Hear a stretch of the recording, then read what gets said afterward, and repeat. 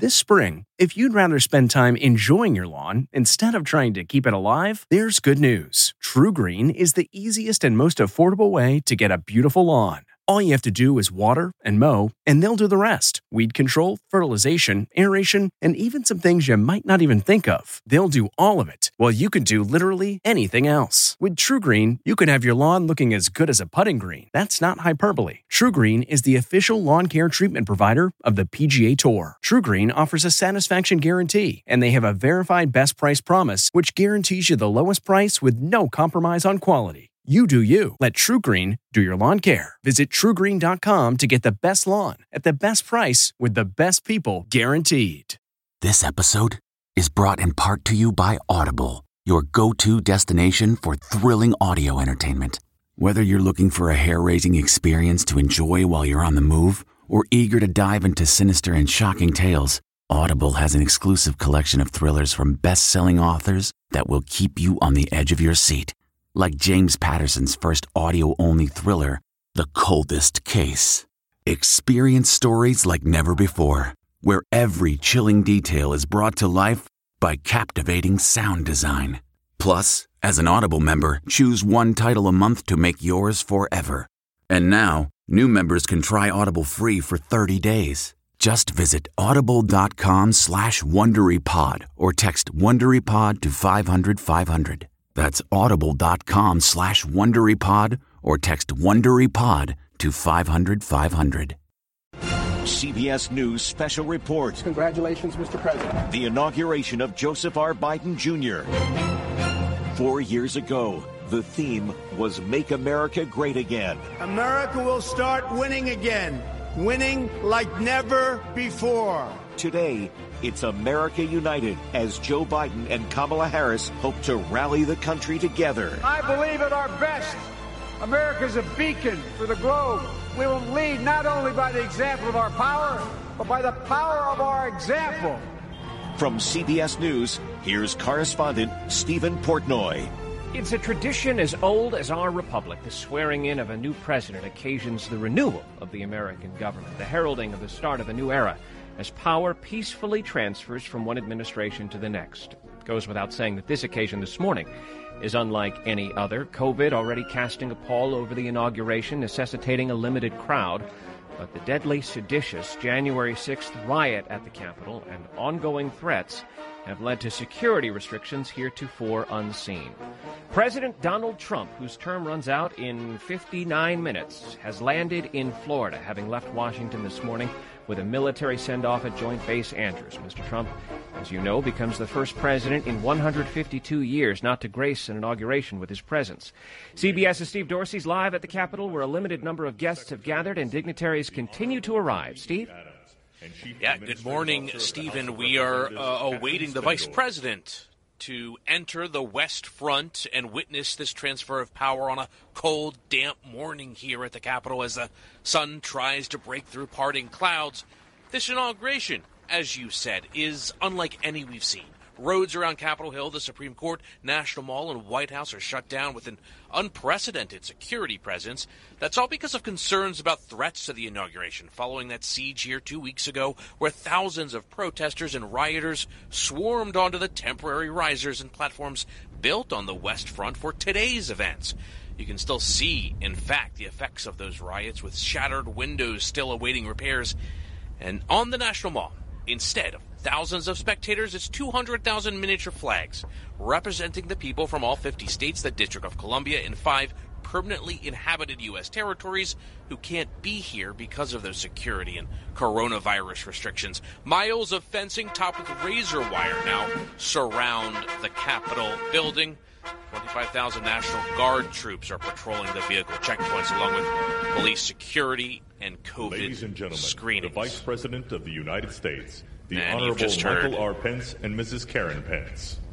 There's the announcement for the outgoing vice president, arm in arm with his wife, Karen Pence, the current second lady, walking down the carpeted steps on the same platform as Steve Dorsey reports is the scene of the seditious riot overtaken by a mob 2 weeks ago.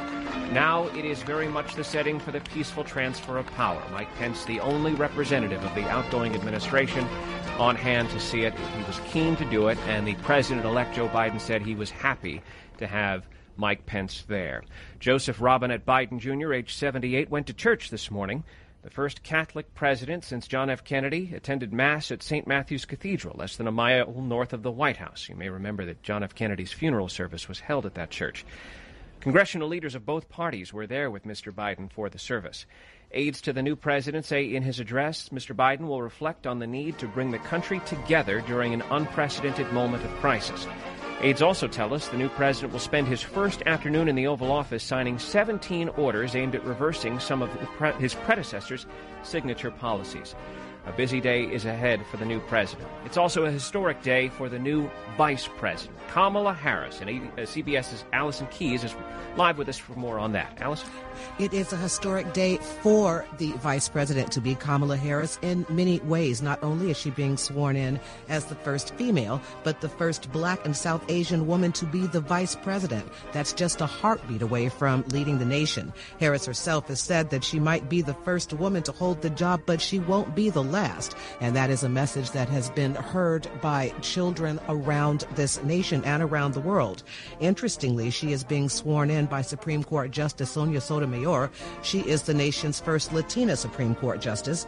And Harris will be using two Bibles. One belongs to Thurgood Marshall. He was a civil rights icon and the first Black justice on the court. Harris has called him one of her heroes and says that he inspired her career. A second Bible will also be used for the ceremony, that one belonging to Regina Shelton. That was a neighbor who was like a second mother to Harris and her sister as they were growing up. The thing about that mob is it robbed a lot of people who probably would have come to D.C. to see this, in the way tens of thousands came to see President Obama become the nation's first Black president. This has been very important to the Black community. It's been very important to the Asian community because they say their daughters can now look at the soon-to-be vice president and think, there I could be. Stephen? Allison Keyes reporting on the historic moment for the new Vice President, Kamala Harris. You're hearing the Marine Band at the west front of the Capitol play Hail Columbia, a traditional song that is played in honor of the Vice President, and you'll hear it again in about a half hour's time as Kamala Harris takes the oath of office to become the new Vice President of the United States. The outgoing president wished his successor well this morning in his remarks at Joint Base Andrews after he left the White House for the final time. I wish the new administration great luck and great success. I think they'll have great success. They have the foundation to do something really spectacular. And again, we put it in a position like it's never been before, despite the worst plague to hit since, I guess you'd say, 1917, over 100 years ago. And despite that, the things that we've done have been just incredible, and I couldn't have done it without you. So just a goodbye. We love you. We will be back in some form.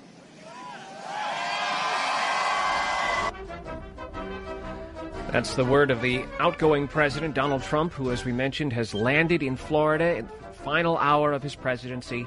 He's not at the Capitol for the swearing in, but we're told he kept one tradition. He left his successor a note in the Oval Office. We don't know what it said. Let's bring in CBS News political analyst Leonard Steinhorn and our contributor Peter Mayer. Lenny, the incoming president is expected to leap right into solving what he sees as the crises the nation faces. Your thoughts on the state of the republic in this moment of crisis? Well, crisis is the operative word here. We face crises in so many areas of our country. We have a public health crisis, a once-in-a-century pandemic, more than 400,000 dead, approaching the size of Oakland, California, the number of people dead, and more sadly to come. Hospitals are overflowing, doctors and nurses and first responders are stressed, other procedures for people needing their health care addressed delayed. But on top of that, there's an economic crisis, business bankruptcies, a cratered hospitality industry of restaurants and hotels, millions unemployed and struggling to put food on the table and a roof over their head. We also face an environmental crisis, which Joe Biden has vowed to address. Our planet is warming at a record rate with consequences that will be very real for future generations. Internationally, we've seen a complete loss of confidence in the leadership of the United States. But overriding all of this is a crisis in our democracy, symbolized by the assault on the Capitol 2 weeks ago. But it's much more than that. You have large swaths of Americans who refuse to accept the results of a fair, free, and secure election. You have media outlets followed by millions spewing out mistruths and lies. You have trust in government, institutions, the press at historic lows. We have large numbers of Americans refusing to accept the facts and evidence that good journalism reports. Add all of this together, and Joe Biden enters a presidency at a moment of crisis that in recent history can be compared only to the 1960s and to 1933, when Franklin Roosevelt took the oath of office amid the Great Depression. I will note the headline in this morning's New York Times. It reads, "It's the dawn of an era. The nation is exhausted." That's the editorial take of the people who lay out the front page of the New York Times this morning. We're watching inside the Capitol in the crypt. The new Vice President of the United States, Kamala Harris, is on the arm of her husband, Doug Emhoff, set to become the second gentleman of the United States. And you can hear the footsteps as they come down the hallway on their way out to the west front of the Capitol. Peter Mayer, our veteran of the White House beat, who's covered every inaugural since Jimmy Carter's. How tall is the task for the new team as it calls for unity? Well, as we listen to these footsteps of Doug Emhoff and our soon-to-be Vice President Kamala Harris heading on to what President George H.W. Bush called democracy's porch, I'd say, Stephen, it is not a stretch at all to say that no president since Lincoln in 1865 has faced the challenge of trying to unite a divided country, facing the pandemic, rocky economic issues, and the harsh political divisions. Joe Biden, as we've stressed already, has said his goal is unity. Ladies and gentlemen, accompanying the Vice President-elect, the Chief of Inaugural Ceremonies, Maria Miller-Lohmeyer, the Acting Deputy House Sergeant-at-Arms, Kevin Grubbs, and the Acting Deputy Senate Sergeant-at-Arms, United States Capitol Police Officer, Private First Class Eugene O. Goodman. Eugene O. Goodman. You remember that name. He was the police officer who steered some of the rioters away from the Senate chamber 2 weeks ago today. Steve Dorsey's on Capitol Hill described the scene as Officer Goodman is receiving a hero's welcome. Yeah, absolutely. People have risen to their feet to pay tribute to this hero, where just 2 weeks ago he stared down and led rioters away from key parts of the Senate, Stephen. The Marine Band, the Herald Trumpets, heralding the arrival of the woman who is about to become the first female Vice President of the United States. Ladies and gentlemen, the Vice President-elect of the United States, Kamala Devi Harris, and Mr. Douglas Emhoff.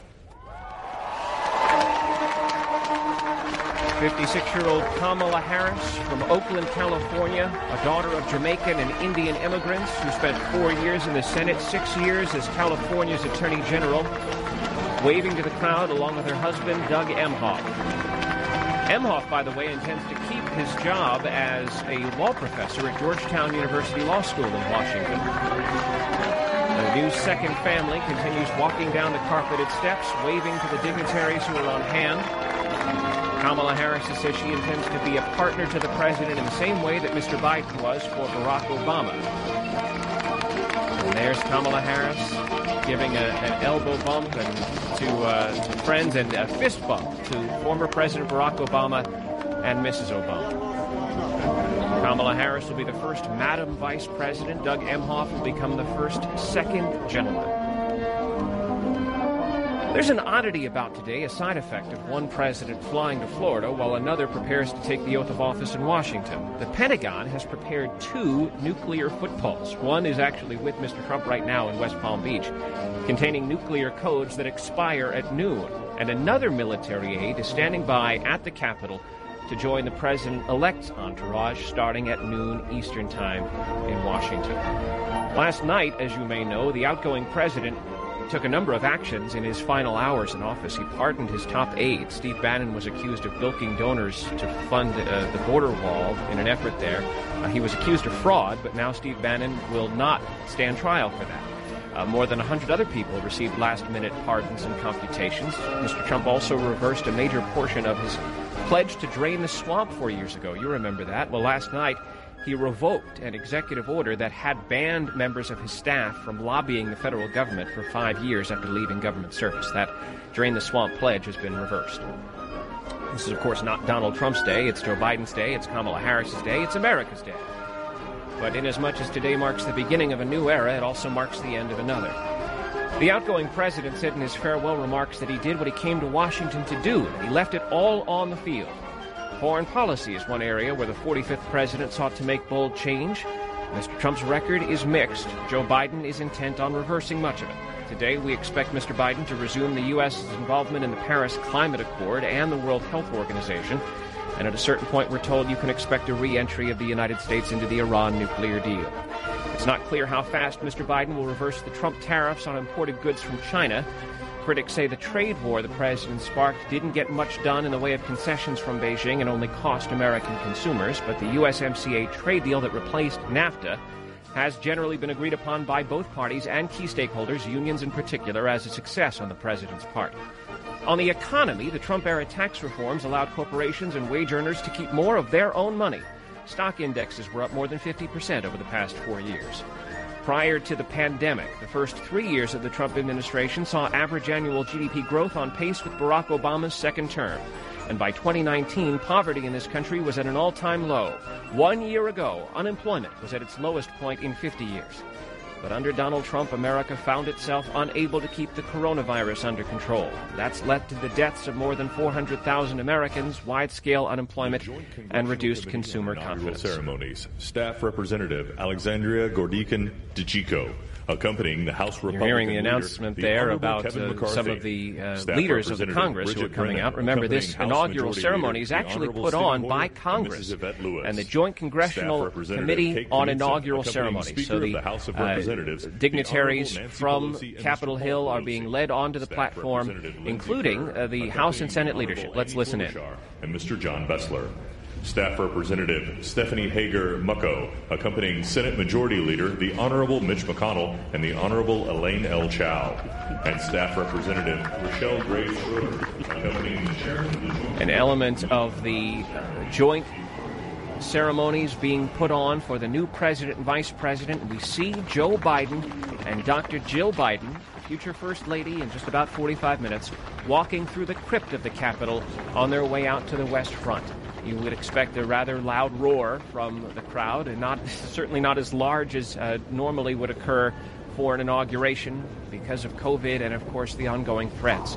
Steve Dorsey has described the field of flags that the new president will stand in front of. Steve, if you're with us, if you could do one more depiction of what the new president will see as he stands on the West Front platform. Well, he won't see the thousands of spectators, as you mentioned, on the National Mall that greeted President Trump and former President Obama. It's a very different situation here. It's beginning to flurry just a bit in this cold January morning. Not as cold as it has been for previous inaugurations. But it's also a scene that is significant of the times. You can see the miles of fencing and barricades spread out through the West Front. And, of course, everyone here is wearing masks amid this coronavirus concern. Stephen. Well, that certainly was not the case earlier this morning at Joint Base Andrews. There were very few people wearing masks as the outgoing president had his farewell ceremony and gave remarks there. On the domestic front, as one of his first acts, Donald Trump employed his powers to bar visitors from certain majority Muslim countries. That action sparked chaos and protests. Ultimately, it was upheld by the Supreme Court.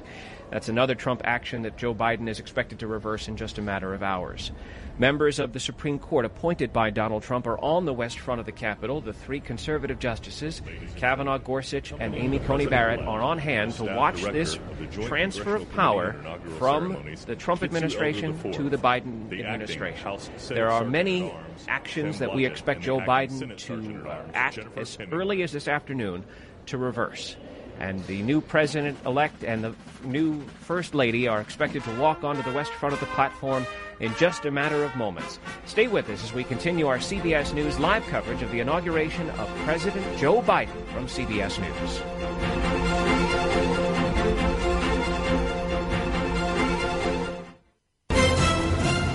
CBS CBS News special report, the inauguration of Joseph R. Biden Jr. From CBS News, here's correspondent Stephen Portnoy. The president-elect, who becomes the 46th president of the United States 40 minutes from now, has taken his position on the west front of the Capitol, along with his wife, Dr. Jill Biden, who's set to become the nation's next First Lady. The 78-year-old son of Scranton, who has spent a half-century in public life, 36 years in the Senate, 8 years as vice president, takes the oath of office later this hour as he's set to preside over a transition of power marked every 4 years in this inauguration, now taking part on the west front of the Capitol. We're joined by two former members of the House from New York now. One is a Democrat, the other's a Republican, and together they form a coalition of thought leaders who've been on both sides of the aisle to form what they're calling the Campaign for the Future of Democracy. Profound stuff these days. Democrat Steve Israel, Republican Susan Molinari, thank you both for being with us. Mr. Israel, let me start with you because you served in Congress from just before 9/11 to just before the start of the presidency of Donald Trump, a uniquely important span of time to consider as we assess the current health of our American democracy. And Mr. Israel, you say you're concerned about a rise of authoritarianism in America, especially after what we saw 2 weeks ago at the Capitol. What's your take on the way this transfer of power is playing out today? Well, it was a long and bumpy and sadly violent road to get here. But what we have is a reaffirmation that democracy works. And it is a hopeful day. But we cannot disregard the fact that there are so many Americans watching these ceremonies who still believe wrongly that Donald Trump won the election, that the election was rigged, who respond to conspiracy theories and who have no faith in democracy and democratic norms, but think they do. And so this should not be just about inaugurating a president. This needs to be about making sure that democracy is working for people, that people support the norms of democracy, and rebuilding a resilience so that when an authoritarian messenger or message comes along, people reject it rather than accepting it and storming the Capitol building of the United States of America. Steve Israel is a former Democratic congressman from New York. Susan Molinari is a former Republican congresswoman who served in the House during the presidency of Bill Clinton. In fact, Ms. Molinari, you were vice chair of the Republican conference when Newt Gingrich was Speaker of the House. What responsibility do you believe that leaders in your party have to take to strengthen faith in our American system of government? Well, first of all, I think we have to take the message that Steve Israel just talked about and take it out to the rest of our party throughout the United States. We see that it was a CBS News poll that was done recently that said over 50% of Republicans still believe that Joe Biden is an illegitimate president. I think the elected leaders and the political leaders of the Republican Party need to put that argument aside and need to convince all Americans that Joe Biden is a president for all Americans and got here legitimately. I mean, I think it goes to the point of what Steve was talking about with regard to resiliency. People need to know that when secretaries of state, when lieutenant governors, when governors in key states who are Republicans and were supporters of the president say this was an election that was done fairly in Pennsylvania, in Georgia, in Arizona, but that's the end of the discussion and we move on in a democratic and peaceful way. That clearly has not been what our recent history has shown. So that's why Steve and I are joining together to make sure that we can shore up this democracy. I never thought I would say that, but I think the last few months have shown us that democracy is not something we can take for granted. And we need to constantly reinvigorate it with ideas and dedication to what this country is all about.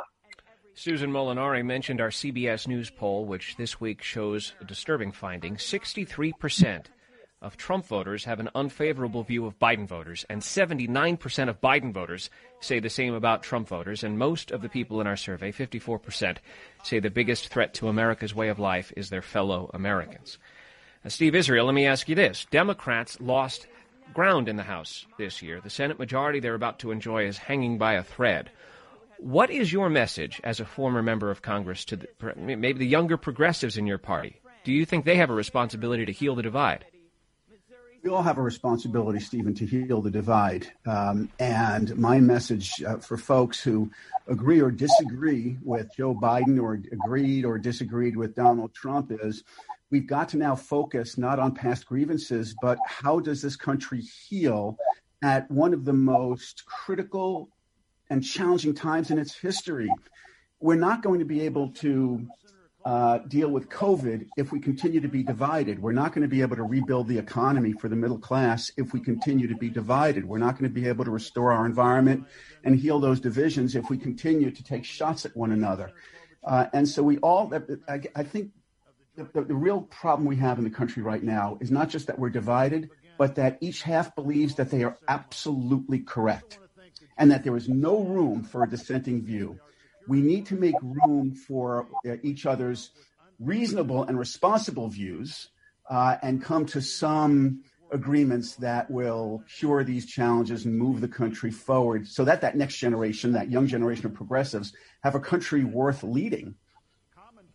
Susan Molinari, your message to Republican moderates. What chance do they have now with Donald Trump perhaps still angry with them for siding against him on impeachment? Stephen, this is a big conversation that Republicans are having throughout this country, myself included. Where do we go? I think that hopefully we all stay put for a while and help people like Senator Romney or Congresswoman Liz Cheney, those who are able to speak out. But I think time will tell whether moderate Republicans or Republicans who are conservative but just believe in facts will stay within the Republican Party. Will this be the party of Trump? Or does this all go, it's a bad nightmare? I don't know. And I think we all just have to sort of, take a pause and do what we can, because when you do see that a significant amount of Republicans throughout this country want the Republicans in Congress to fight all Biden policies, that's not doable for a country that's in the type of trouble that's just talked about. We need to unite as a country, and we can fight on impeachment or on the filibuster, but we can't fight on how we deal with COVID, how we get the economy back together, how we get women back into the workplace, how we get, Americans to put food on the table. There has to be some bottom line in terms of where we come together as Republicans and Democrats and agree on a few facts and move forward to help those who need our help desperately. Susan Molinari, Steve Israel, two former members of Congress from New York. Thank you very much for joining us with the Campaign for the Future of Democracy. I'm Stephen Portnoy as we continue our live coverage from CBS News of the inauguration of President Joe Biden, whose term begins 32 1/2 minutes from now. Let's listen together as Senator Roy Blunt, who's the chairman of the Joint Committee on the inaugural ceremonies, continues addressing the crowd on the Mall. A great democracy working through the successes and failures of our history, striving to be better than it had been. And we are more than we have been, and we are less than we hope to be. The assault on our Capitol at this very place just 2 weeks ago reminds us that a government designed to balance and check itself is both fragile and resilient. During the last year, the pandemic challenged our free and open society and called for extraordinary determination and sacrifice, and still challenges us today. Meeting that challenge head on have been and are healthcare workers, scientists, first responders, essential frontline workers, and so many others we depend on in so many ways. Today we come to this moment. People all over the world, as we're here, are watching and will watch what we do here. Our government comes together. The Congress and the courts join the transition of executive responsibility.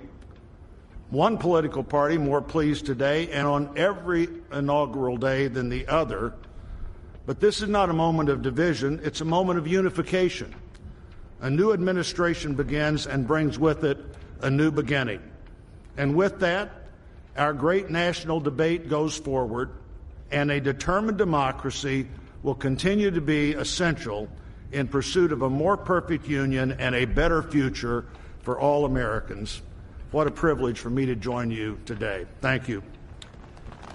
Missouri Senator Roy Blunt, chairman of the Joint Committee on Inaugural Ceremonies. A longtime friend of the President-elect and his family, Father Leo O'Donovan, to lead us in an invocation. Please stand if you are able and remain standing for the national anthem and the pledge to our flag. Father Leo J. O'Donovan, former president of Georgetown University and a Jesuit priest.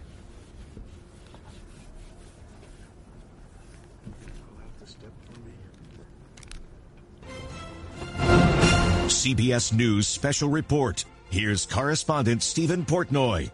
You're listening to CBS News live coverage of the inauguration of President Joe Biden. Father Leo J. O'Donovan, a Jesuit priest, former president of Georgetown University, is set to give the invocation. Gracious and merciful God, at this sacred time we come before you in need, indeed on our knees. But we come still more with hope and with our eyes raised anew to the vision of a more perfect union in our land, a union of all our citizens to promote the general welfare and secure the blessings of liberty to ourselves and our posterity. We are a people of many races, creeds, and colors, national backgrounds, cultures, and styles, now far more numerous and on land much vaster than when Archbishop John Carroll wrote his prayer for the inauguration of George Washington 232 years ago. Archbishop Carroll prayed that you, O Creator of all, would assist with your Holy Spirit of counsel and fortitude the President of these United States, that his administration may be conducted in righteousness and be eminently useful to your people.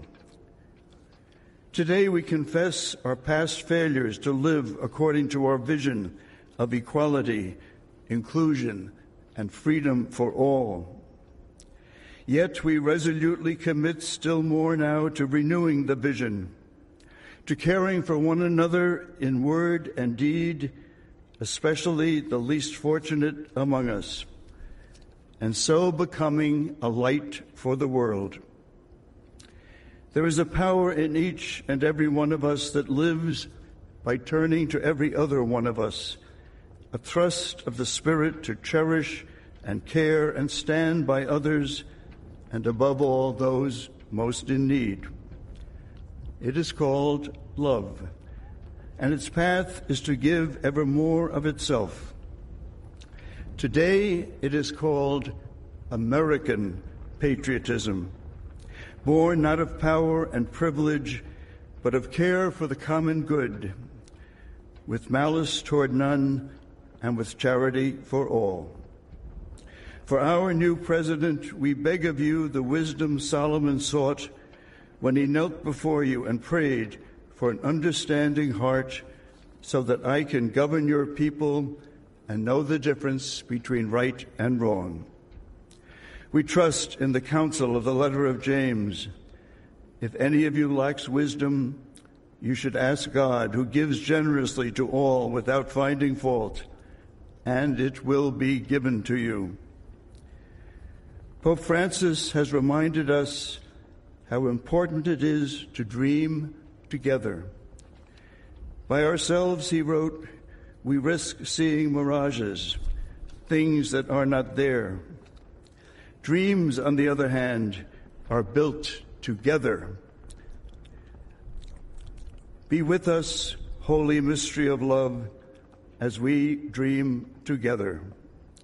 Help us under our new president to reconcile the people of our land, restore our dream and invest it with peace and justice and the joy that is the overflow of love. To the glory of your name, forever. Amen. Father Leo J. O'Donovan, Jesuit priest, former president of Georgetown University, delivering the invocation as we bring you CBS News live coverage of the inauguration of President Joe Biden, the 59th inaugural ceremonies having occurred in this country every 4 years since 1789 when George Washington took the oath. And it's interesting because Joe Biden is actually going to take the exact same oth, the same 35-word oath, which has the new president vowing to faithfully execute the office, preserve and protect the Constitution for the presentation of our national colors George Washington first read in 1789. Now, the vice president takes a longer oath. It's the same one administered to members of the House and Senate and other government officials. It mentions defending the Constitution against the nation's enemies, foreign and domestic. It has the oath taker swearing that he or she does so freely without mental reservation or purpose of evasion. That oath has been the same since 1884, and you're going to hear Kamala Harris say it in just a few minutes, as she is set to be sworn in as the nation's next vice president, the first Madam Vice President. An honor guard is now being brought onto the west front of the Capitol, representing the flags of all of the armed forces, including the latest one, the Space Force. Let's listen.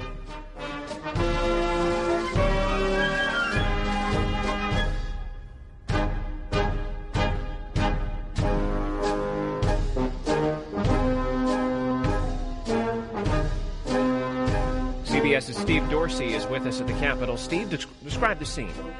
Well, it's very still at the Capitol, Stephen. Ladies and gentlemen, after this here for the singing of our national anthem, guard, accompanied by the President's own United States Marine Band, Lady Gaga. Welcome Lady Gaga. Lady Gaga is wearing, as far as I can tell, a red flowing dress, a black top, and a gold eagle of some type. Of course, Lady Gaga, the Grammy winner, known for her outlandish costumes on stage, on the arm of a Marine, being brought down and being directed toward the podium where she's going to sing the national anthem. Ladies and gentlemen, here's Lady Gaga.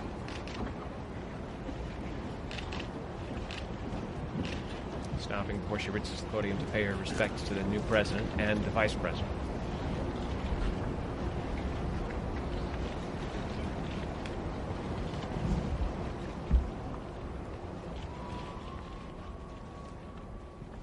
It's a gold-plated microphone she's holding.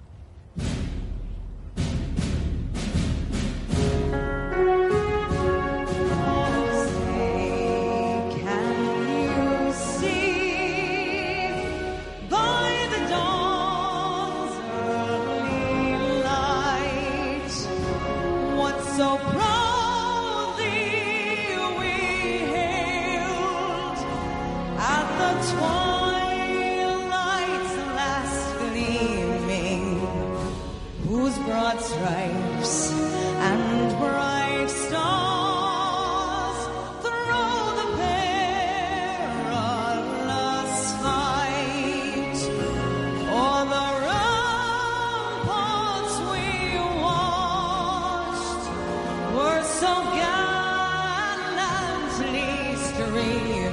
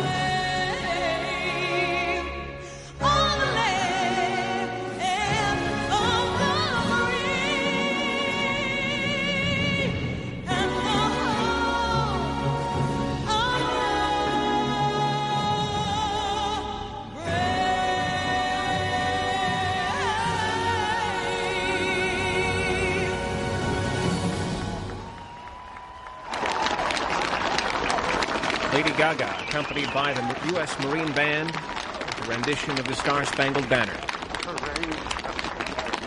CBS's Steve Dorsey live on Capitol Hill. Steve? Yeah, that was certainly an interesting performance by Lady Gaga of the national anthem, wearing an interesting outfit choice as she leaves the podium and makes brief remarks to President Biden and Vice President Kamala Harris. I should say she did tweet this morning saying that singing the national anthem is her honor, and it's a moment of change between POTUS 45 and 46. For me, she says this has great meaning. Local 3920. Fire Captain Andrea M. Hall for the recital PA of the announcer Pledge is of announcing Allegiance. Andrea Hall, the fire captain from South Fulton, Georgia, for the Pledge of Allegiance. I pledge allegiance to the flag of the United States of America and to the republic for which it stands, one nation, under God, indivisible, with liberty and justice for all.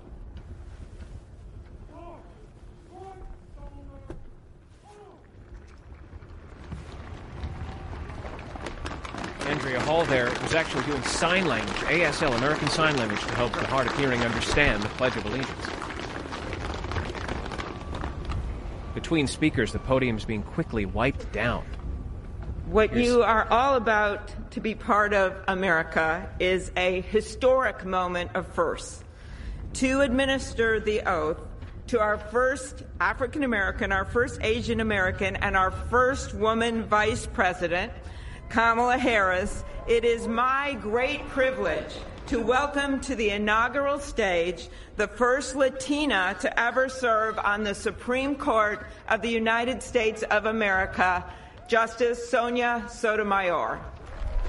Amy Klobuchar, the Democrat senator from Minnesota, co-chair of the Joint Committee on the Inaugural Ceremony. So the vice president-elect, set to become the nation's next vice president, is taking the podium to the left. Sonia Sotomayor, the first Latina justice on the Supreme Court, is on the right. Let's listen in. Repeat after me. I, Kamala Davy Harris, do solemnly swear.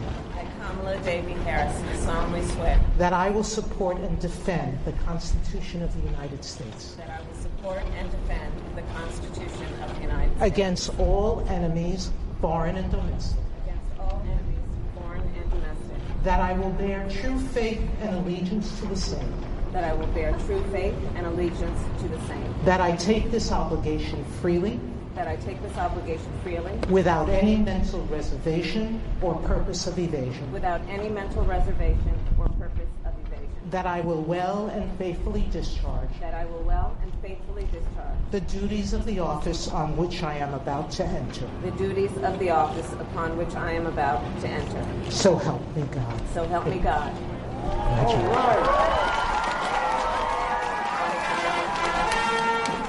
Kamala Harris, in a blue pantsuit, hugs her husband, lawyer Doug Emhoff. A broad smiles on her face. She gives fist bumps to the president-elect Joe Biden. And now America has had its first female vice president sworn in. You hear the Marine Band playing Hail Columbia, which it did for Mike Pence about a half hour ago. This is an emblem of the transfer of power, the same song now being played for Kamala Harris. A moment of history, a moment of representation. CBS's Allison Keyes is live. Allison? Stephen, I've got to say, I've got tears in my eyes watching this because I never thought to see this in my lifetime. My mother never thought to see this in her lifetime. My grandmother never thought to see this in her lifetime. And yes, all wreathed in smiles, but while she was taking that oath, the seriousness on her face and the commitment was tangible. A couple of things I want to say. For one thing, as usual, as she wears in her important moments, the Vice President Harris is wearing pearls. She wore black Tahitian pearls when she was getting her COVID-19 vaccination and when she was sworn into Congress. She wore pearls when she debated former Vice President Mike Pence. Today, she is wearing a string of pearls created by Puerto Rican jeweler Wilfredo Rosado. Pearls mean sisterhood to the vice president's historically black sorority Alpha Kappa Alpha, but they are also a symbol of feminine empowerment. As I said earlier, there's a Facebook group of women called Wear Pearls on January 20th, 2021, inviting women and girls around the world to join her in wearing pearls. And on November 7th, when the vice president gave her victory speech, she spoke to young women and told them, dream with ambition, lead with conviction, and see yourselves in a way that others may not, simply because they've never seen it before. One more short note, she is also, as becoming vice president, she will also be the president of the Senate, which is usually a largely ceremonial position, but in a Senate that is going to be split 50-50, the tie-breaking vote she can cast will give Democrats control of the chamber, and given the hyper-bipartisanship in Congress, she may need to cast many of those. Stephen? Could be a very busy first 2 years, perhaps, for Kamala Harris until voters weigh in and decide the shape of the next Congress, one way or the other. But for now, there is a 50-50 tie, and you're absolutely right. Kamala Harris will serve essentially in that joint role of being the vice president of the United States in the executive branch, but also casting the deciding vote in the legislative branch. CBS's Allison Keyes, thank you for that.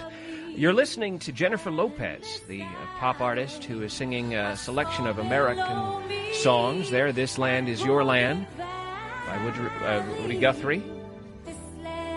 Could be a medley. We expect about 4 minutes of it. So let's, as we listen to it, bring in our political analysts, Leonard Steinhorn and Peter Mayer. Peter, let me start with you. A moment in history there with the swearing in of Kamala Harris. Well, absolutely, and I have to join Allison in saying that it is certainly something that many of us never thought that we would see. Some of us of a certain generation, perhaps others take it for granted, but no one should. The nation's 49th vice president is now the nation's first woman, black, and, as we've been reporting for so many weeks, person of Indian heritage to serve now, Stephen, already a heartbeat away from the presidency. Kamala Harris is certainly the most powerful woman ever in the U.S. government, and also the first graduate of an historic black college or university to serve as vice president, graduated, of course, from Howard University. That school, by the way, is just about 2 miles away from the White House, and I would venture to say when she was studying there, she never imagined that she would become vice president of the United States, or maybe she did, Stephen. All right, Peter Mayer. You know, it strikes me as we reflect on the history that's being made here that the oath that the president-elect, Joe Biden, is about to take as he becomes the 46th president, it's the same one, the same 35 words. It's 39 if you add "so help me God," but otherwise the same 35 words that every president since George Washington has said as they assumed the office. And they've been heard on this CBS radio network since 1929. We happen to have recordings dating back to 1933.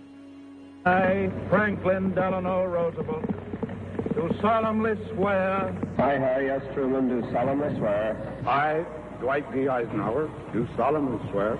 I, John Fitzgerald Kennedy, do solemnly swear. I, Lyndon Baines Johnson, do solemnly swear.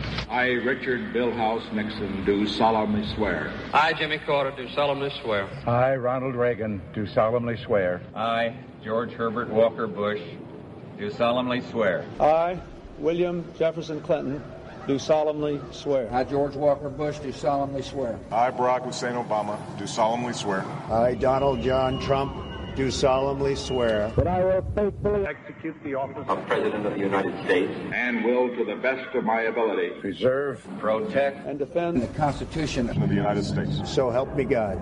Congratulations, Mr. President. And that's how it'll sound in just a matter of moments as Chief Justice John Roberts takes the podium along with Joseph Robinette Biden Jr.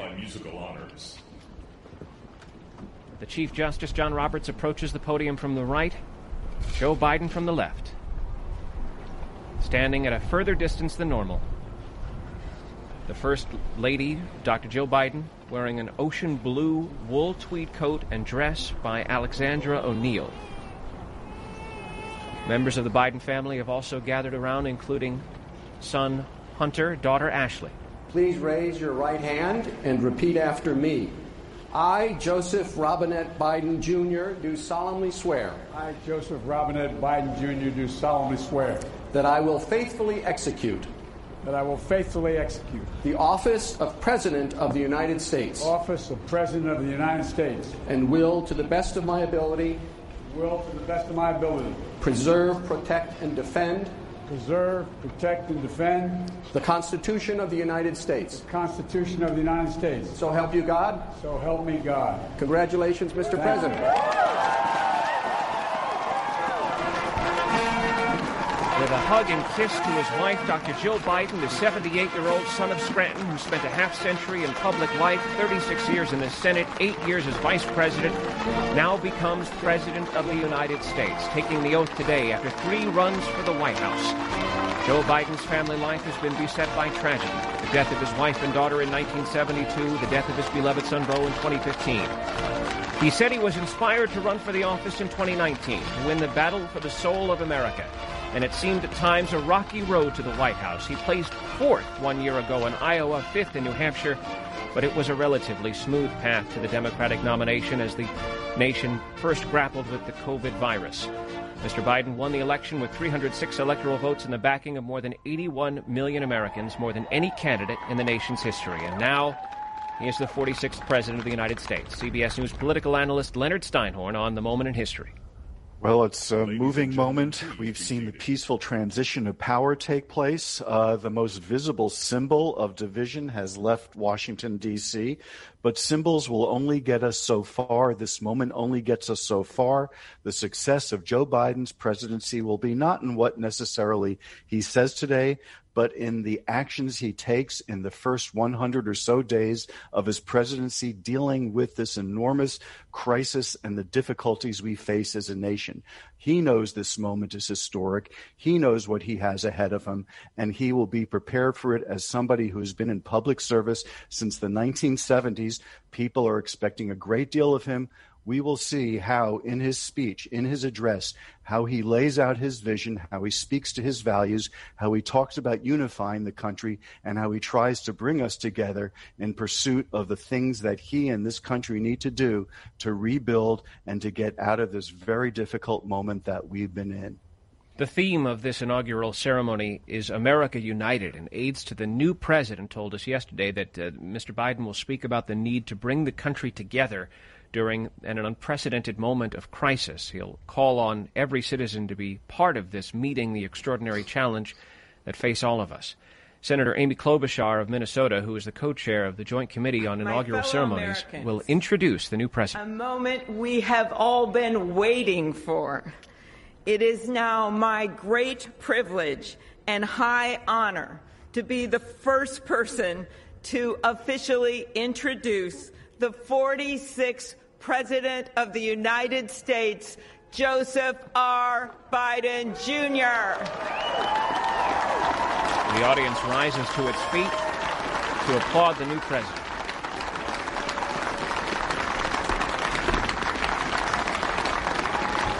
Aides to Joe Biden said this would be a forward-looking speech that addresses the moment we're living in as a country. We're listening to live coverage from CBS News. Vice President Harris, Speaker Pelosi, Leader Schumer, Leader McConnell, Vice President Pence, my distinguished guests, my fellow Americans. This is America's day. This is democracy's day, a day of history and hope, of renewal and resolve. Through a crucible for the ages, America has been tested anew, and America has risen to the challenge. Today, we celebrate the triumph not of a candidate, but of a cause, the cause of democracy. The people, the will of the people, has been heard, and the will of the people has been heeded. We've learned again that democracy is precious. Democracy is fragile. And at this hour, my friends, democracy has prevailed.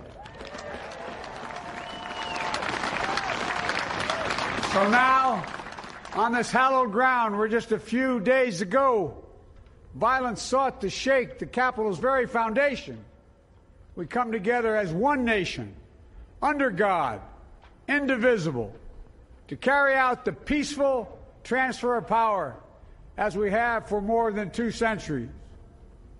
As we look ahead in our uniquely American way, restless, bold, optimistic, and set our sights on the nation we know we can be and we must be. I thank my predecessors of both parties for their presence here today. I thank them from the bottom of my heart. And I know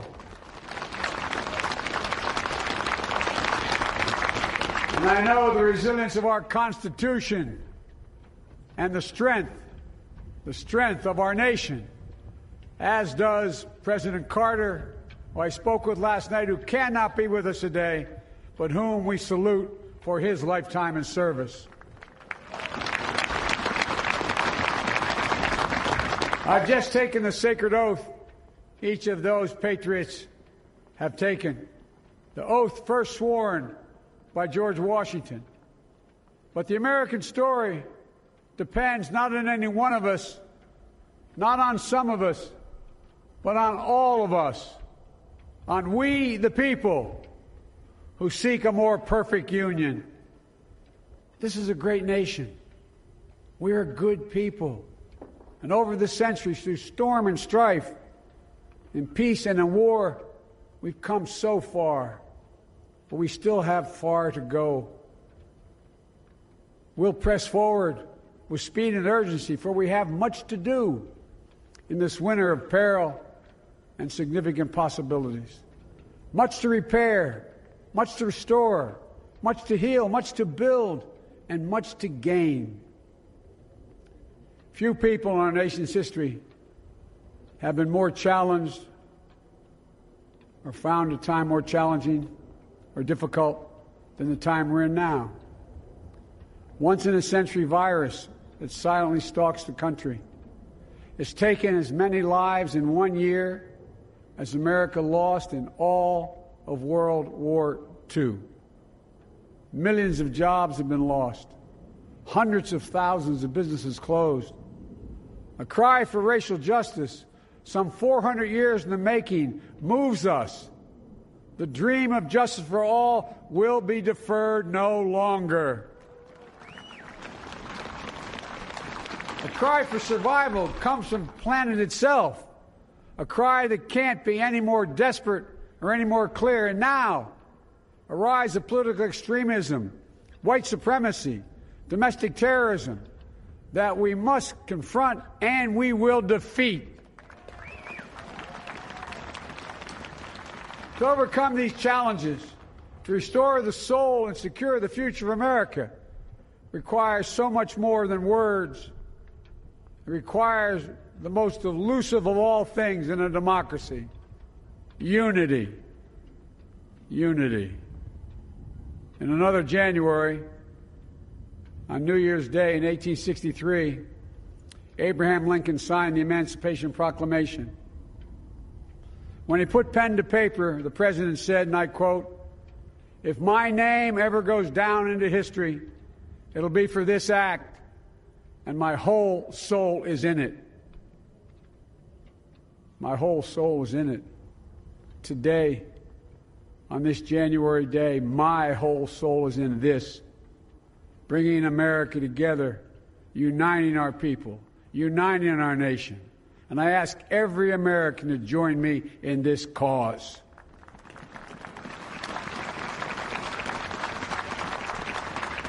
Uniting to fight the foes we face: anger, resentment and hatred, extremism, lawlessness, violence, disease, joblessness, and hopelessness. With unity, we can do great things, important things. We can right wrongs. We can put people to work in good jobs. We can teach our children in safe schools. We can overcome the deadly virus. We can reward work and rebuild the middle class and make health care secure for all. We can deliver racial justice, and we can make America once again the leading force for good in the world.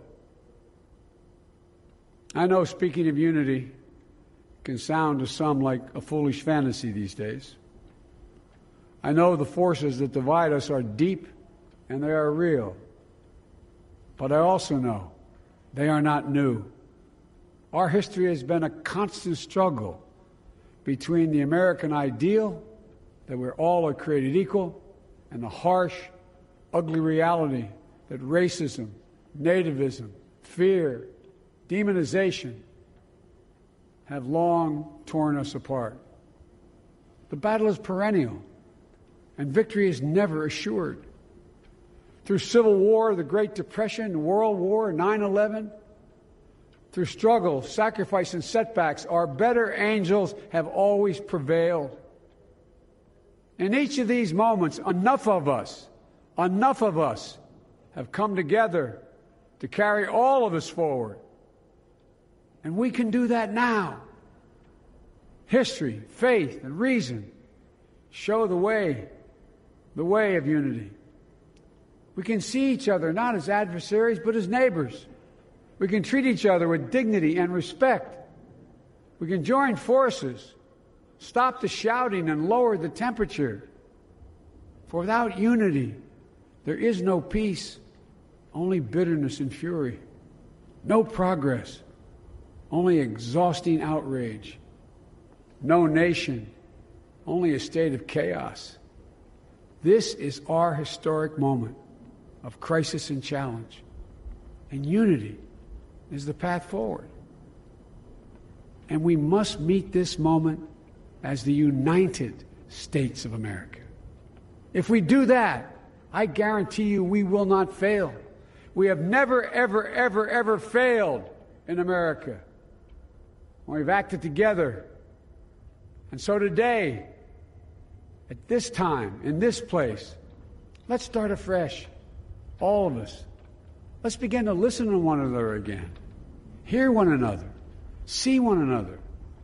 Show respect to one another. Politics doesn't have to be a raging fire, destroying everything in its path. Every disagreement doesn't have to be a cause for total war. And we must reject the culture in which facts themselves are manipulated and even manufactured.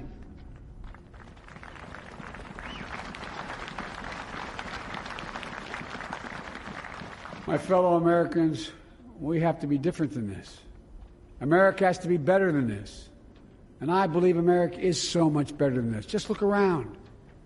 Here we stand in the shadow of the Capitol Dome, as was mentioned earlier, completed amid the Civil War, when the Union itself was literally hanging in the balance. Yet we endured. We prevailed. Here we stand, looking out on the great mall where Dr. King spoke of his dream.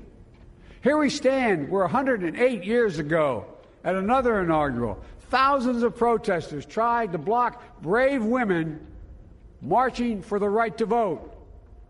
And today, we mark the swearing in of the first woman in American history elected to national office, Vice President Kamala Harris. Don't tell me things can't change. Here we stand, across the Potomac from Arlington Cemetery, where heroes who gave the last full measure of devotion rest in eternal peace. And here we stand, just days after a riotous mob thought they could use violence to silence the will of the people, to stop the work of our democracy, to drive us from this sacred ground. It did not happen. It will never happen. Not today, not tomorrow, not ever. Not ever.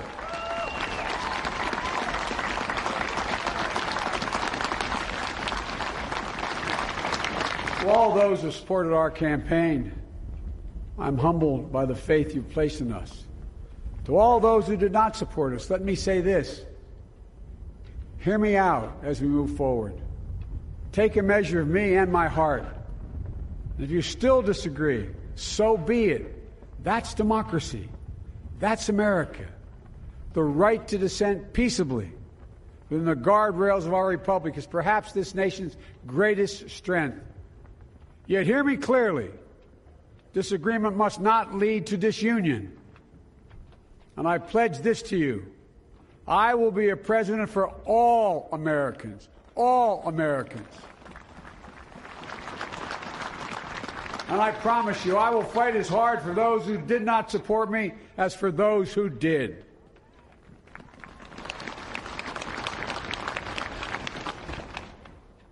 Many centuries ago, St. Augustine, a saint of my church, wrote that a people was a multitude defined by the common objects of their love. Defined by the common objects of their love. What are the common objects we as Americans love that define us as Americans? I think we know. Opportunity, security, liberty, dignity, respect, honor, and yes, the truth. Recent weeks and months have taught us a painful lesson. There is truth and there are lies. Lies told for power and for profit. And each of us has a duty and a responsibility as citizens, as Americans, and especially as leaders who have pledged to honor our Constitution and protect our nation, to defend the truth and defeat the lies. Look, I understand that many of my fellow Americans view the future with fear and trepidation.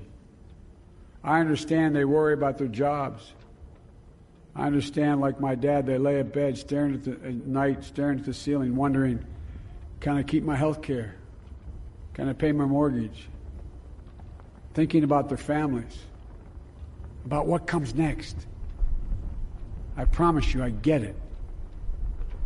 But the answer is not to turn inward, to retreat into competing factions, distrusting those who don't look like you, or worship the way you do, or don't get their news from the same sources you do. We must end this uncivil war that pits red against blue, rural versus urban, conservative versus liberal. We can do this if we open our souls instead of hardening our hearts, if we show a little tolerance and humility, and if we're willing to stand in the other person's shoes, as my mom would say, just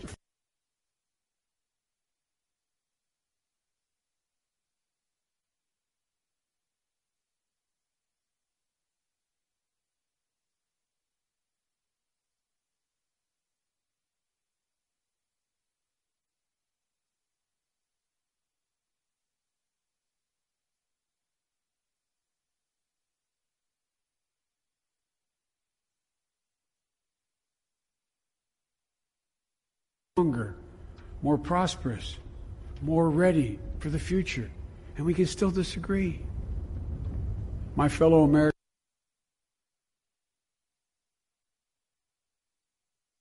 we need all our strength to persevere through this dark winter. We're entering what may be the toughest and deadliest period of the virus. We must set aside politics and finally face this pandemic as one nation. One nation. And I promise you this, as the Bible says, weeping may endure for a night, but joy cometh in the morning. We will get through this together. Together. Look, folks, all my colleagues I serve with in the House and the Senate up here, we all understand the world is watching all of us today. So here's my message to those beyond our borders. America has been tested, and we've come out stronger for it. We will repair our alliances and engage with the world once again, not to meet yesterday's challenges, but today's and tomorrow's challenges. And we'll lead not merely by the example of our power, but by the power of our example.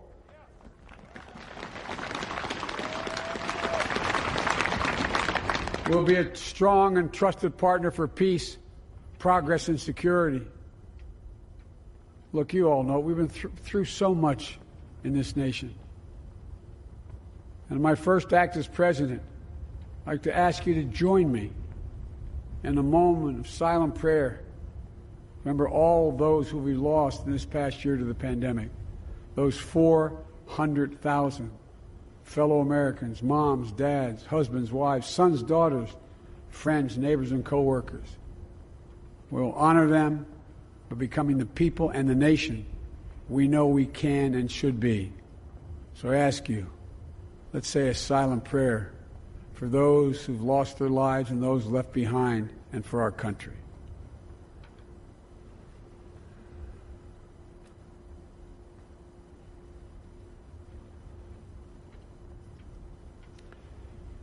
Amen.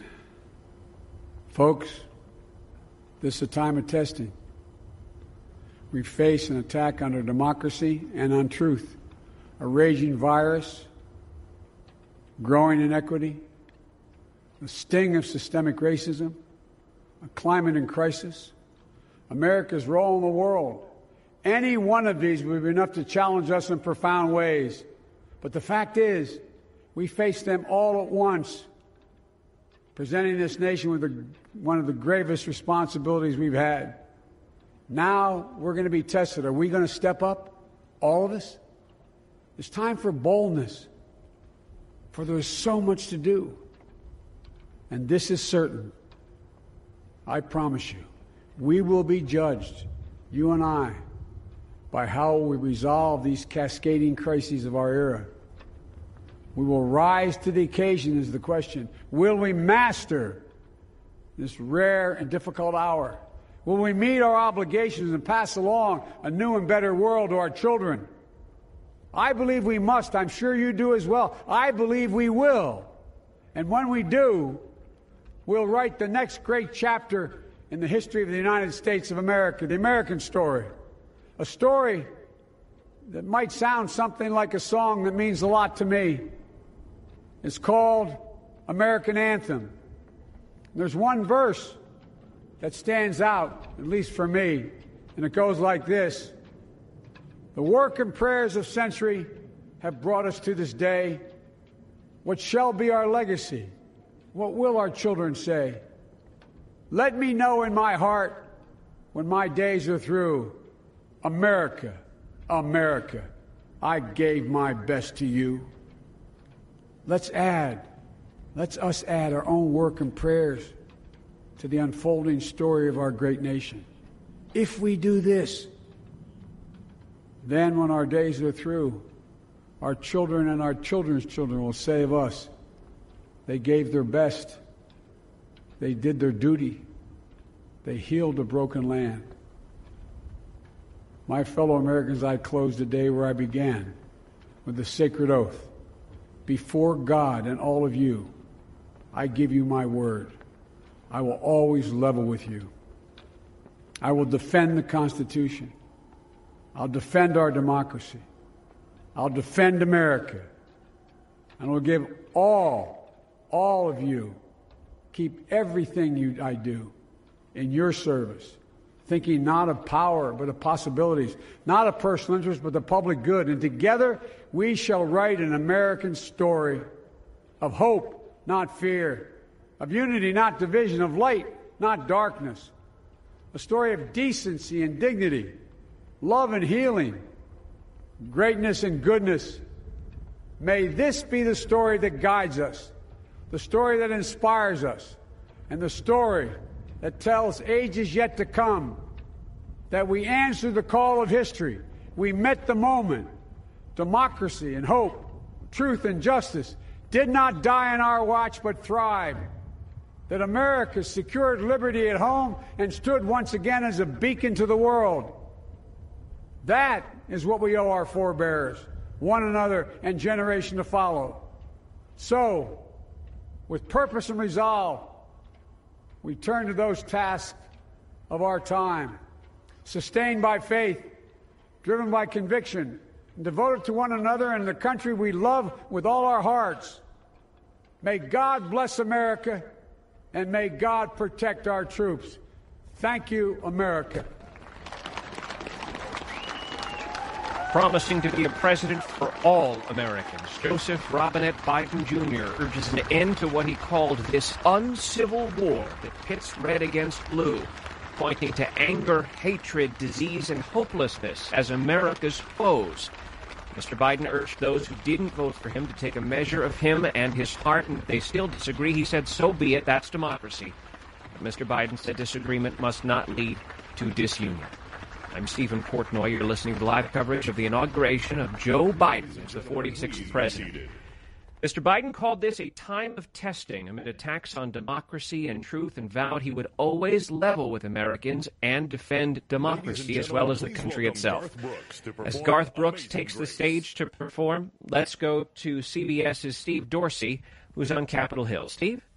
Stephen, this speech was about civility, truth, and equality, a departure at this location from President Trump's inaugural address focusing on American despair, closed factories, vanishing jobs, the redistribution of wealth, and America First policies. At one point, members of the National Guard joined President Biden in prayer for those who were lost to the coronavirus. At moments, we saw former President Bill Clinton and former Secretary of State and Democratic challenger to Mr. Biden, Hillary Clinton, nodding in agreement during the speech. Vice President Mike Pence sat stoically as President Biden called for the country to heal divisions and repair broken alliances. This, of course, all unfolding without the presence of now former President Trump at his South Florida estate. Let's take a listen to Garth Brooks.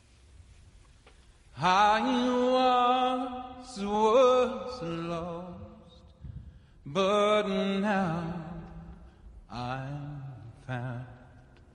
Was blind, but now I see. When we've been there 10,000 years, bright shining as the sun,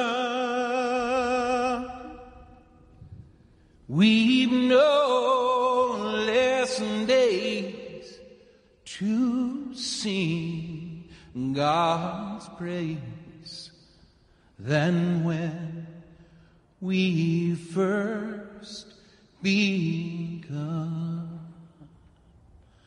If I can ask you to sing this last verse with me, not just the people here, but the people at home, at work, as one, united. Amazing grace, how sweet the sound that saved a wretch like me. I once was lost, but now I'm found. Was blind, but now I see.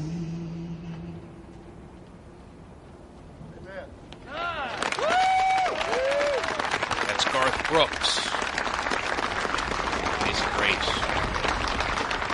Among that cheering crowd, taking off his hat, saluting the president, the new vice president, and shaking the hand of outgoing vice president, former vice president, Mike Pence. Let's go now to Allison Keyes, who's been watching these events unfold. Allison, what can you tell us about what's been happening today? Wow, Stephen, that was the kind of tribute to unity that gets you dead in your stomach when Garth Brooks asked the nation, the people at home, the people at work, to sing that last verse of Amazing Grace with him was, well, frankly, amazing. And something, as you said, is not a thing that you've seen from this space in quite some time. We want to talk a little bit about our new president, President Joe Biden's speech. He called Allison this, Keyes reporting there. We had a bit of breakup on your line. We'll work to fix that now. The chairman of this congressional committee that's overseeing this inauguration has introduced Amanda Gorman. She's the youngest poet ever for the inauguration. Let's take a listen.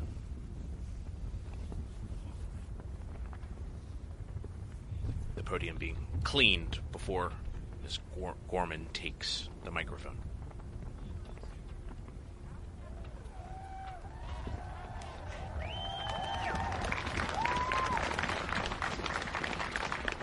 Miss Dr. Biden, Madam Vice President, Mr. Emhoff, Americans, and the world.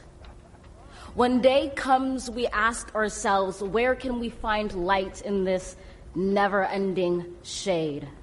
The loss we carry, a sea we must wade. We've braved the belly of the beast.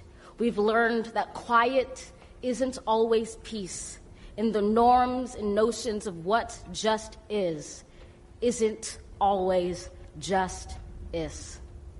And yet the dawn is ours before we knew it. Somehow we do it. Somehow we've weathered and witnessed a nation that isn't broken, but simply unfinished. We, the successors of a country and a time where a skinny black girl descended from slaves and raised by a single mother can dream of becoming president, only to find herself reciting for one.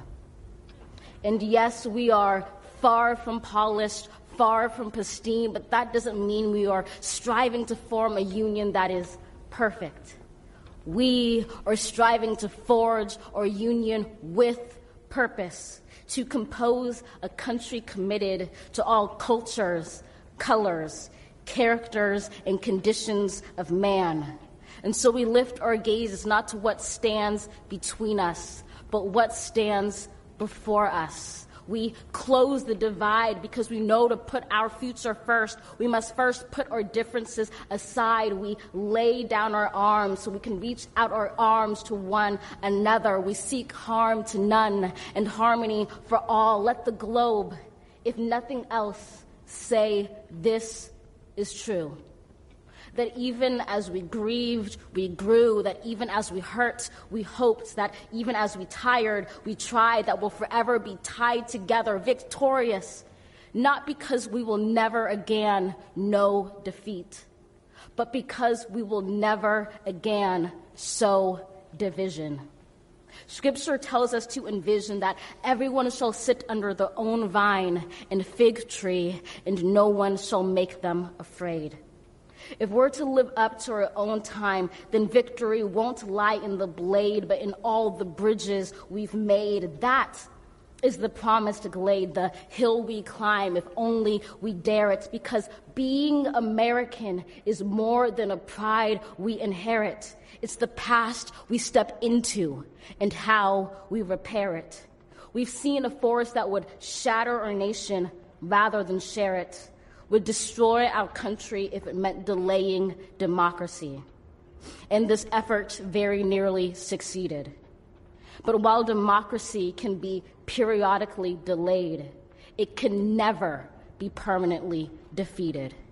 In this truth, in this faith we trust, for while we have our eyes on the future, history has its eyes on us. This is the era of just redemption. In its inception, we did not feel prepared to be the heirs of such a terrifying hour, but within it we found the power to author a new chapter, to offer hope and laughter to ourselves. So, while once we asked, how could we possibly prevail over catastrophe? Now we assert, how could catastrophe possibly prevail over us?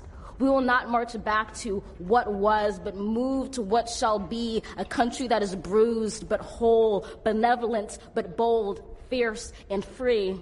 We will not be turned around or interrupted by intimidation, because we know our inaction and inertia will be the inheritance of the next generation. Our blunders become their burdens. But one thing is certain.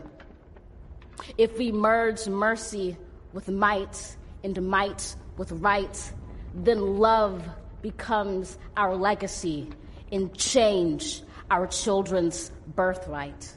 So let us leave behind a country better than the one we were left. With every breath from my bronze-pounded chest, we will raise this wounded world into a wondrous one. We will rise from the gold-limbed hills of the West. We will rise from the wind-swept Northeast, where our forefathers first realized revolution. We will rise from the lake-rimmed cities of the Midwestern states. We will rise from the sun-baked South. We will rebuild, reconcile, and recover in every known nook of our nation, in every corner called our country. Our people, diverse and beautiful, will emerge battered and beautiful. When day comes, we step out of the shade, aflame and unafraid. The new dawn blooms as we free it. For there is always light, if only we're brave enough to see it, if only we're brave enough to be it.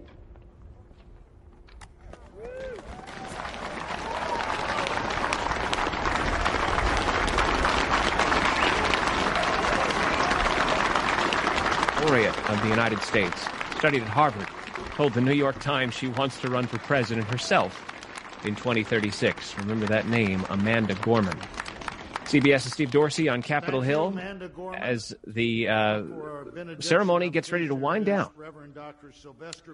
Yeah, Amanda Gorman, I should say, she's just 22, the youngest known inaugural poet, performing The Hill We Climb. That was what she composed in response to the riots at the Capitol. Here's Reverend Dr. Sylvester Beeman to deliver the benediction. He's from the Bethel AME Church in Wilmington, Delaware. That's the hometown of the new president. Here's Reverend Dr. Beeman.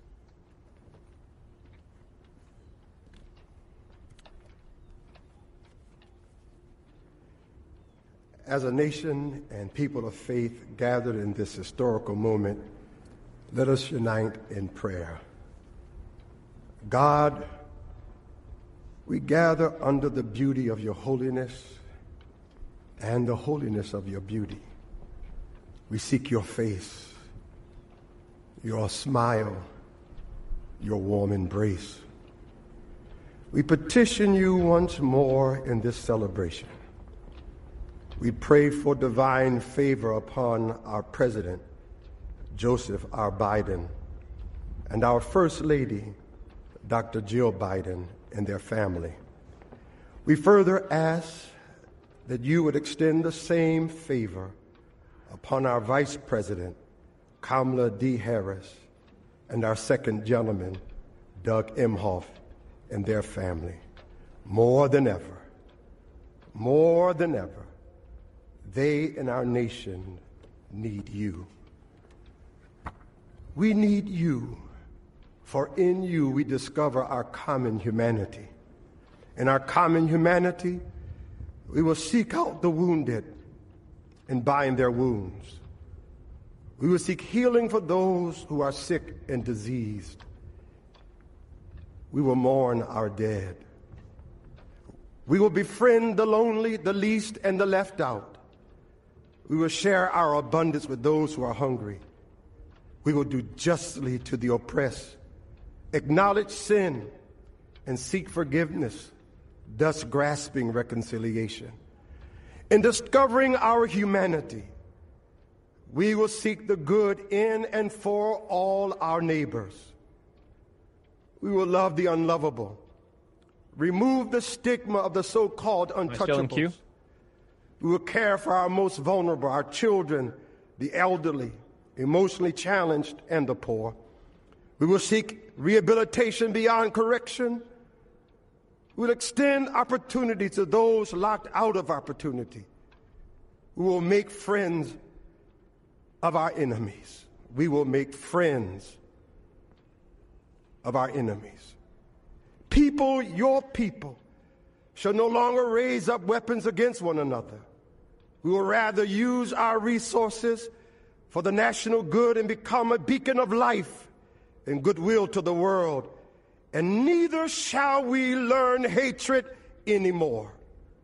We will lie down in peace and not make our neighbors afraid.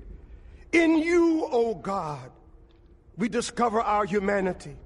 In our humanity, we discover our commonness. Beyond the difference of color, creed, origin, political party, ideology, geography, and personal preferences. We'll become greater stewards of your environment, preserving the land, reaping from it a sustainable harvest, and securing its wonder and miracle-giving power for generations to come. This is our benediction, that from these hallowed grounds, where slaves labored to build this shrine and citadel to liberty and democracy, let us all acknowledge, from the indigenous Native American to those who recently received their citizenship, from the African American to those whose foreparents came from Europe and every corner of the globe, from the wealthy to those struggling to make it, from every human being regardless of their choices, that this is our country.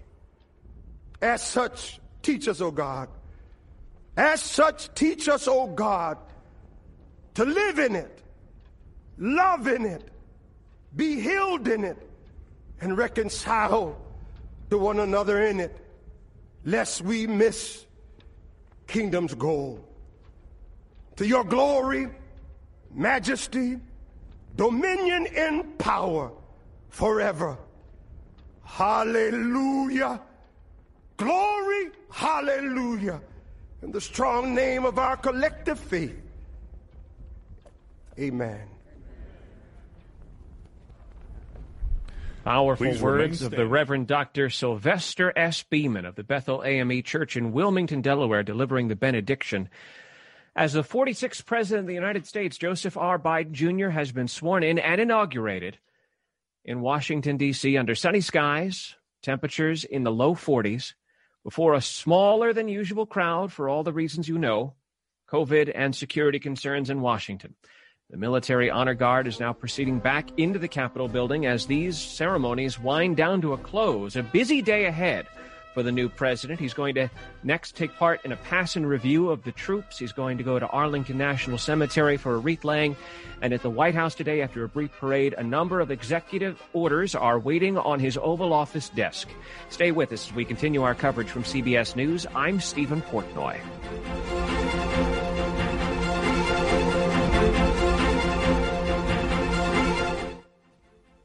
CBS News special report, a message of unity from President Joe Biden at his inauguration. We can join forces, stop the shouting, and lower the temperature. For without unity, there is no peace, only bitterness and fury. Mr. Biden just sworn in as the nation's 46th president. He says he'll defend the country's democracy, vowing to work for the public good, not personal interests. We have much to do in this winter of peril and significant possibilities. Much to repair, much to restore, much to heal, much to build, and much to gain. Kamala Harris making history as the first woman to be vice president and the first person of color. I, Kamala David Harris, do solemnly swear that I will support and defend the Constitution of the United States. Donald Trump skipped all of this, but a spokesman says he did leave a letter for Mr. Biden at the White House. CBS News special report. I'm Steve Kathan.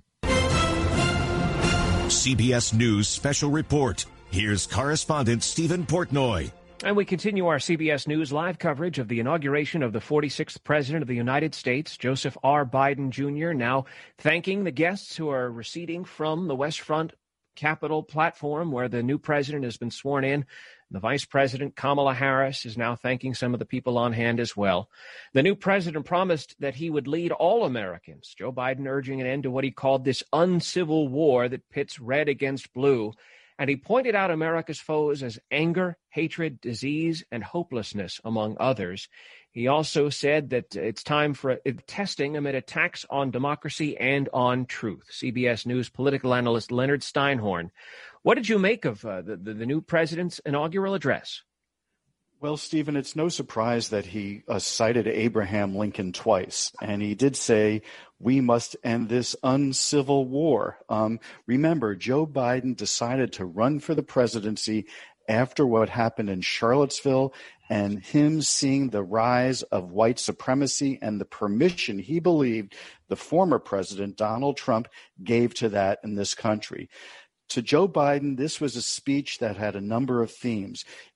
Key theme, unity. As he said, politics does not have to be a raging fire destroying all in its past.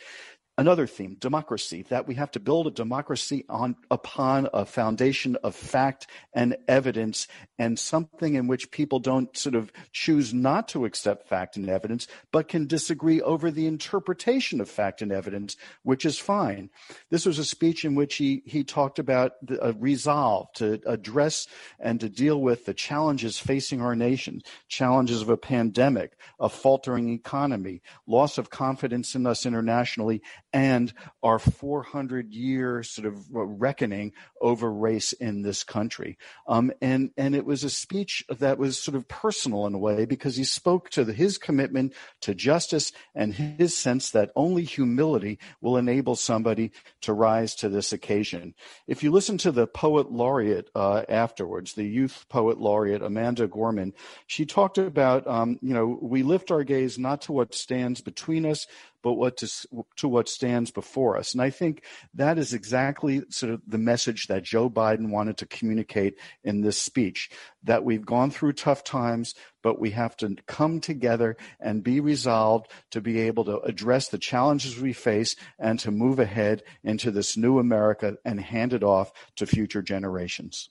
The new president and first lady are getting on with a busy first day. They're going to proceed to the rotunda, where it's a sort of an altered version of the inaugural luncheon, where they'll spend some time with congressional leaders.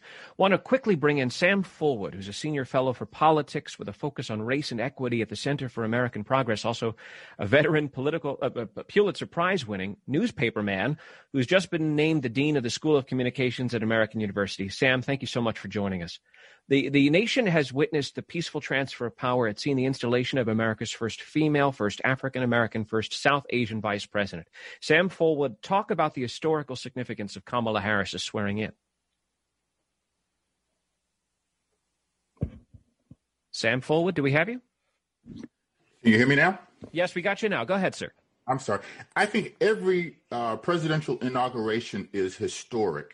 This one, like the one 12 years ago, has the added historical feature to it because it speaks to the nation's longstanding struggle with racial justice and racial equality, so that we can add to the historic nature of the presidential transition, the fact that it is a symbol of our original sin as a country, which was slavery, which was racial discrimination. And it is particularly poignant at this particular time because of what we've experienced over the last 4 years, where race was used to divide Americans. I found it particularly ironic, too, that the Trump presidency was bookended by racial progress in terms of the presidency, in terms of inaugurations. He followed the first Black president, and he by the first Black and Asian vice president, as well as woman. And I think that is sort of a historical feature that can't be overlooked. Sam Fullwood, let me ask you quickly. We have about 45 seconds. Joe Biden has acknowledged that the African-American community helped him win this election. He has said that the Black voters have always had his back and he'll have theirs. What kind of positive change are Black voters counting on? I think first and foremost, Black voters, Black Americans are looking for a change in the rhetoric coming out of Washington, coming out of the White House, coming out of our nation, where they are not vilified as the problem. I think first and foremost, that's what they want. I think also the policies, the seeking of more egalitarian Americanism is what they want, as all Americans want.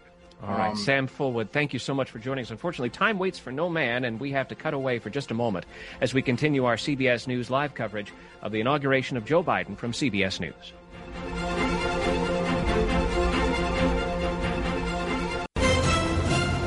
CBS News Special Report, the inauguration of Joseph R. Biden Jr. From CBS News, here's correspondent Stephen Portnoy.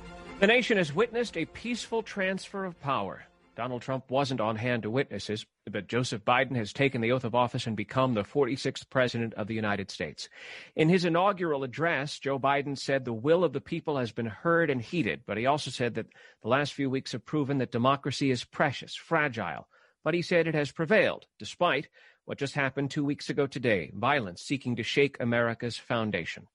The events of 2 weeks ago traumatized the country, and a newsman we sincerely admire, Bob Schieffer, the chief Washington correspondent of America, discussed his disgust yesterday on KRLD in Dallas. It made me sick at my stomach. You know, I spent a good part of my time at CBS News, going up and down the corridors of the United States Capitol.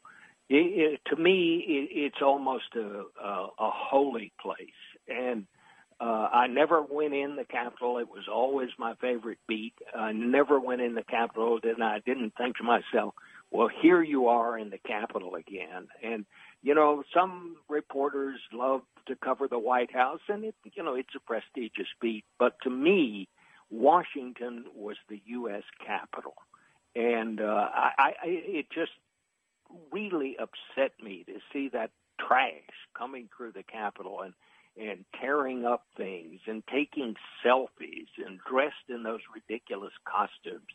It was truly upsetting to see all that unfold, and let alone the danger that those Capitol Police and members of Congress and the Senate were put into by that. I mean, those people were shouting, "Hang Pence." They were talking, you could hear shouts of shooting Pelosi. I mean, this is not America, and this is not who we are. Well, a remarkable contrast that America has witnessed between what happened 2 weeks ago and what happened today. CBS's Steve Dorsey on Capitol Hill. It looks like everything went smoothly, to say the least. Yeah, smoothly, but certainly differently this year, Stephen, than pretty much any inauguration most of us can remember, with a very scaled-down footprint on the West Lawn taking place in a cold morning in January with sun trying to peek through these clouds. But there were no spectators that we had seen during the inaugurations of former Presidents Obama or even former President Trump. Instead, on the National Mall, they were replaced with 200,000 miniature flags representing the 50 American states, the District of Columbia, and the 5 permanently inhabited territories across the U.S. And now the day's other festivities are getting underway, Steve.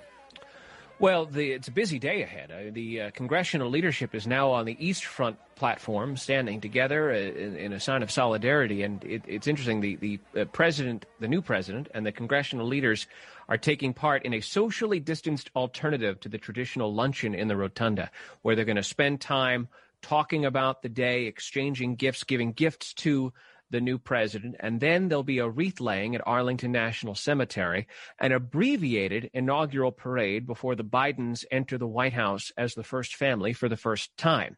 I mentioned the fact that the congressional leadership of both the House and Senate are on the East. This is essentially a send-off to the former Vice President. Mike Pence is standing alongside Kamala Harris, and they're going to walk out together on the east front of the Capitol. And Mike Pence is going to be given a farewell, and then Pence is going to drive off in a motorcade, and he'll be taken to Joint Base Andrews for a final flight on a government plane. It won't be Air Force Two because he's no longer the president. It'll be a special air mission. But this is a warm moment. Steve, describe it. Yeah, the outgoing Vice President Mike Pence is holding hands with the former Second Lady Karen Pence, and now this new Vice President Kamala Harris is holding hands, standing at the top of the steps to the right of the Pences with her husband Doug Emhoff, watching this and taking part in this final goodbye to the only top administration official from the Trump White House to take part in this inauguration. And not only is he leaving the administration, but he's also leaving the Senate, where he was president of the Senate and had a role in the votes that had taken place over the last few years as this handoff of power between these two leaders of the U.S. takes place, Stephen. This is a symbol of the peaceful transfer of power. If President Trump wasn't here to perform it, well, Mike Pence is doing it on behalf of the former president, the outgoing administration. Mr. Pence continues chatting now with Ms. Harris and their spouses, and exchanging warm words. All of them, by the way, wearing masks as they stand face-to-face on the East Front steps of the U.S. Capitol. An honor guard representing all of the armed forces is standing also with their rifles on both sides of the steps as the Pences now depart, walk down the stairs, Mike Pence holding his wife Karen's hand, as they are prepared to get into an SUV that is no longer adorned with the flag of the vice president. That's the white flag with the seal.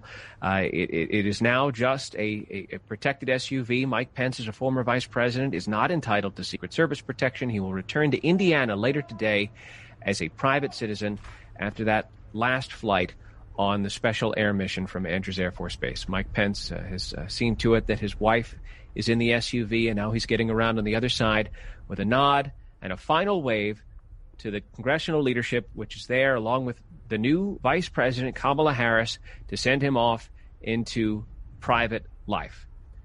Well, aides say the new president will spend his first afternoon in the Oval Office signing 17 orders, some of them aimed at reversing many of his predecessors' signature policies. Among them, there's Mr. Trump's emergency declaration to fund construction of the border wall, the travel restrictions that critics derided as a Muslim ban, the order blocking diversity training by federal agencies and contractors. We expect President Joe Biden to impose a moratorium on oil and gas leases in the Anwar Wildlife Refuge in Alaska. He's expected to today revoke the permit for the Keystone XL pipeline, re-enter the U.S. in the Paris Climate Accord. He's expected to institute a federal mask mandate requiring masks on federal property and in interstate travel as he kicks off the first of his 100-day masking challenge aimed at curbing the spread of the coronavirus. And he's also, among other measures, expected to extend the existing pause on student loan payments and interest on those student loans. All of that awaits the new president when he gets to the White House after a number of activities still to come, including a wreath laying at Arlington National Cemetery and a brief parade just on a single block section of Pennsylvania Avenue right around the corner from the White House. Our coverage of the 59th inaugural of the 46th president continues from CBS News.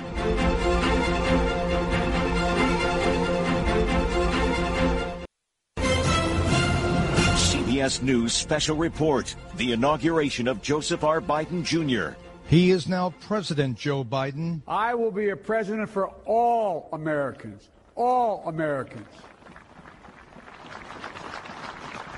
And I promise you, I will fight as hard for those who did not support me as for those who did. The nation's new leader was given the oath of office by Chief Justice John Roberts. In his inaugural speech, he said democracy has prevailed. We will be judged, you and I, by how we resolve these cascading crises of our era. We will rise to the occasion is the question. Will we master this rare and difficult hour? Will we meet our obligations and pass along a new and better world to our children? And Kamala Harris has now become the first woman and first person of color to become vice president. CBS News special report. I'm Steve Futterman. CBS News special report. Here's correspondent Stephen Portnoy. We are about an hour into the first term of Joseph Biden Jr. as the 46th president of the United States, and the transfer of power occurs not just in the real world, but also in the digital world. The official White House Twitter account, the White House website have all been transferred over to Joe Biden, who begins his presidency as the first in modern history not to have a single cabinet secretary confirmed to run the federal agencies. And there's yet to be a firm commitment from the Senate on a date for those confirmations. And that includes the Secretary of State and the Treasury Secretary, key posts, as well as the Homeland Security Secretary, the Defense Secretary. The outgoing president, Donald Trump, in his final hour as commander-in-chief, we are told, while the ceremony was underway in Washington, issued a pardon. His final pardon went to Albert Pirro, Jr., who is the ex-husband of the Fox News host Jeanine Pirro. Now, Albert Pirro was convicted about 20 years ago of conspiracy and tax evasion, one of the pardons that the president issued in his final hours in office as one of his final acts. Let's bring in CBS News legal analyst Jeanine Pirro. My goodness. Let me say that again. Let me bring in CBS News legal analyst Lori Levinson. Because, Lori, one of the things, and I hope you'll forgive me for that, one of the things that we have to discuss is the fact that the president's legal issues, irrespective of what go on in the real world outside Washington, have to involve the fact that the Senate's about to conduct an impeachment trial, while the Senate also has to conduct the business of confirming the new president's appointments. Do we know anything more about how or when the Senate impeachment trial might get underway? Well, that's right, Steve. The president has a big agenda, and he had inspiring words today, but now it's time for action. He can only do so much by executive orders, and then he's going to need Congress to work with him, both in confirming his appointments and passing legislation. Overshadowing all of this is the upcoming trial regarding the impeachment of Donald Trump, and nobody knows quite yet what form that will be in, when it will occur, and whether it'll be a distraction from Biden's first 100 days. But it is, for the most part, there's no consensus on the right, but it seems to be understood that a Senate trial can take place, even though Donald Trump is now no longer president. It's never been done before, but there is some consensus that it would move forward, and then if Donald Trump wanted to challenge it in some way down the road, he might. But people are arguing, as long as you have that provision to try to bar him from ever running for office again, you should be entitled to have the trial. He was impeached already. It's time for the senators to stand up and decide what they want to do. All right. Lori Levinson, our CBS News legal analyst, thank you very much. Let's turn to our CBS News White House contributor, correspondent emeritus, Peter Mayer. Because last hour, the new president gave an inaugural address that focused entirely on unity. He didn't really get into the details of his policies. Well, that's right. This was not a time for a laundry list of all of the initiatives that he plans. I think, Stephen, this was the most challenging call to Americans in an inaugural speech since John F. Kennedy's Ask Not What Your Country Can Do for You speech. And Mr. Biden said, America has to do better than this. Here we stand just days after a riotous mob thought that they could stop the will of the people. It did not happen. Not today, not tomorrow, not ever. And he said to all those who supported his campaign, he's humbled. To those who did not, he said, hear me out as we move forward. Take a measure of my heart. It was, I think, one of the most highly personal inaugural speeches that I've ever heard, Stephen.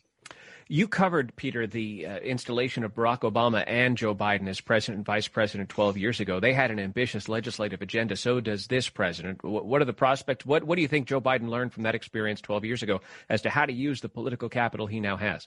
Well, not only then, but of course, during his 36 years in the Senate, more importantly, look, he knows all the players. He knows Mitch McConnell. He knows Chuck Schumer. And he knows so many of the people who are in the Senate, who were in there when he was a senator, and of course, when he was vice president. So, it's going to be, I think, a tough lift on the huge economic plan that he has introduced. But look, that's just the first thing on the table, the $1.9 trillion. There's room to shave that here and there, and there's going to be a lot of deal cutting as the time unfolds. But Joe Biden knows the challenges that are out there for him. And as his press secretary, Jen Psaki, said this morning, he knows that these changes, and especially the call for unity, is not going to happen overnight. Leonard Steinhorn, as we often give you the last word, it's now yours. The prospect of Joe Biden's legislative agenda in his first days in office.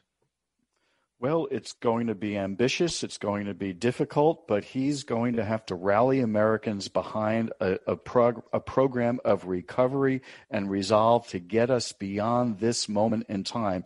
Not just a moment of division, not just a moment of disunity, not just a moment in which we saw 2 weeks ago people storming the Capitol, but a moment in which hundreds of thousands of people have died, people are suffering, people have lost jobs, businesses are closing. He has to be able to rally Americans behind the notion that we have to make recovery our very first thing on the agenda ahead. But part of that is uniting us behind that recovery. So his message of unity meshes with his program of recovery, because without unity, he will argue, we cannot recover as a nation. So he will drive rhetorically the message of unity and politically an agenda of getting beyond this COVID moment that we're in and this economic difficulty that we're in. And hopefully the two will come together and see a united America that's recovered under the administration of Joe Biden. That is certainly what he hopes to accomplish in the first 10, 100, 200 days. One nation under God, indivisible, we say. And now the man who vowed to fight the battle for the soul of the nation will begin his quest to do just that. For Peter Mayer, Leonard Steinhorn, Steve Dorsey, and Allison Keyes, thank you for joining us in our coverage of the 46th President's inauguration. I'm Stephen Portnoy, CBS News.